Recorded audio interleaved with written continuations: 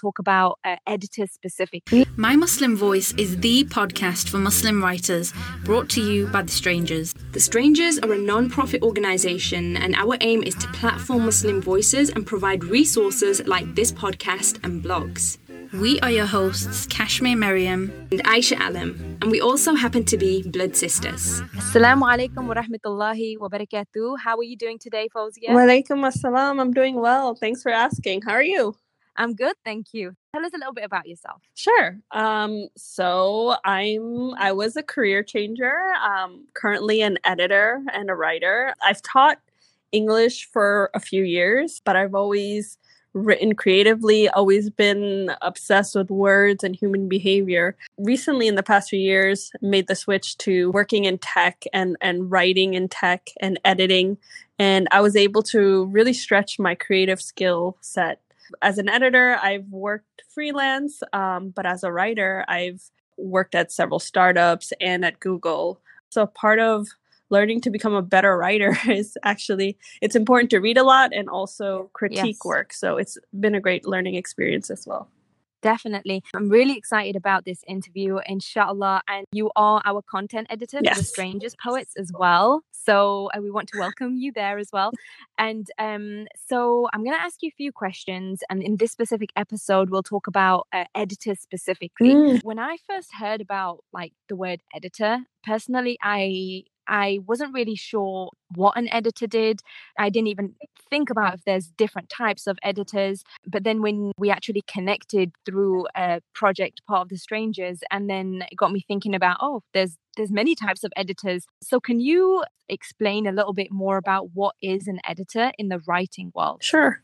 So editors, traditionally, they plan, coordinate, and revise material to get it ready for publication. So we can review, from a broad standpoint, story ideas and pitch ideas. And we also get granular. We do line edits to correct spelling, grammar, punctuation. So during the process of reviewing, editors can add comments to improve work. They verify fact, story continuity, and also give suggestions. I work personally on Google Docs. I love that. So a small organization might just have one editor on staff, but in larger organizations, they can afford to have a team. With traditional publishing, they tend to evaluate submissions from writers to decide what to publish.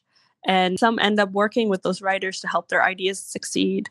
And some even get to stick it out with writers. So it's a great partner. That's really cool. Thank you so much for sharing. So we're not going to get too much in the technical kind of the definitions of specific types of editors here, maybe in a later episode, inshallah. But I mean, if you're a writer and say, for example, I am writing a novel right now, would I need an editor to help me reach that final stage of publication? In your opinion? In my opinion, it's always great to have a pair of fresh eyes to look at your work, and really a trusted individual who can tell you the truth. But I think with authors, you really have to understand who you are as a person. Are you someone who's going to be motivated by that type of feedback in the midst of writing? Or are you going to benefit from completing your work and then sending it out to someone so that you have something? It's really hard to edit a blank page, but it's more feasible to work to change something that you've already been written. And also, I think it also gives you confidence to change it, because writing is tough and you care deeply about your work, and it's hard to hear negative feedback. Oh, it's very difficult. I think a part of sending your work to an editor, you have to really have, as a writer, thick skin. Do you agree? Yeah, of course. And I think not just when you send it out to an editor, but also I think even for successful writers, or they're constantly getting told no, or they're constantly having to push. So part of writing is really accepting rejection, kind of like being in the entertainment field. There's, writing is so subjective. It's going to speak to someone or it doesn't. And that's why it's so important to have an editor who can understand your work and understand your process and the style of writing that you do. I think that's so important because, you know, some editors just won't, if you're a romance novel writer, maybe they're not into romance and they would rather you know, write more action packed work, you know, content, put that content into your work, and that might not be true to who you are and what you want to write. Yes, exactly. So what I'm getting from this is it's important to have someone who's really on a similar mindset and someone who's passionate about the same things that you're passionate when it comes to writing. But also someone who's not afraid to tell you the truth, who has one step in your world and one step in marketing and the writing world and what people want to consume, because, you know, you also at some point, if this is your priority, want to be able to sell your work. And if that's something that you care about to sell commercially, then of course, you know,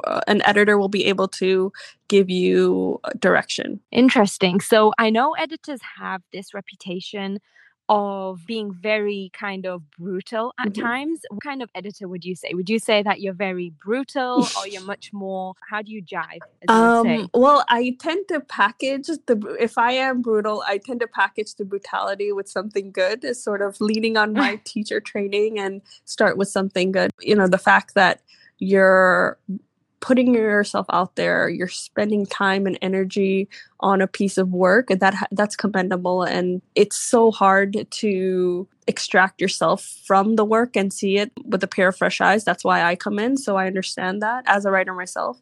And so I start with something good, and then I kind of bring in the brutal editing voice, editing perspective. And I think it's helpful because at the end of the day, no matter how many good things I say about you, you're not going to find my advice constructive if I'm not giving you the actual truth. So it's a cold necessity, which can be kind of warm at the same time if you do it nicely, right? It's also about your relationship with the writer and building rapport. That's all part of that's part of the job, and some editors take it more seriously than others. Of course. And I think it could also be the difference between a good editor and a bad editor, because you have to have people skills when you work with so many writers at the same time. As a Muslim editor, do you find that it's quite rare to find Muslim editors? Well, as a freelance editor, I'm usually the only one in the room, but I know that there are other Muslim editors. I think from a writer standpoint, if you want someone from a similar background to look at your work, I would say look at sensitivity readers. What is a sensitivity reader? So sensitivity readers are basically readers with a strong editing backgrounds, and they can draw on deep personal experiences to review your work. So if I'm a Muslim writer writing Muslim story, you know, I would look for someone from that specific background, maybe a South Asian, who have gone through similar experiences, just so you're not offending people. I know there are many white writers who also use sensitivity readers whenever they write from the perspective of someone of a different race, different ethnicity. It really helps to kind of do a final check and get an approval, so you're not doing any harm. You know, there are directories if you are looking for them on writing diversely. They have a directory on their website for sensitivity readers. Nice. That's so interesting. That was my last question that I have for you in regards to what we need to know about editors. Do you have any kind of like final things you wanted to say about, like, you know, what's crucial for as novel writers to know about editors? I think, again, I just want to reiterate what's crucial is not being able to shop around for an editor. You know, you might go through several editors, not being afraid to fire someone because at the end of the day, you want someone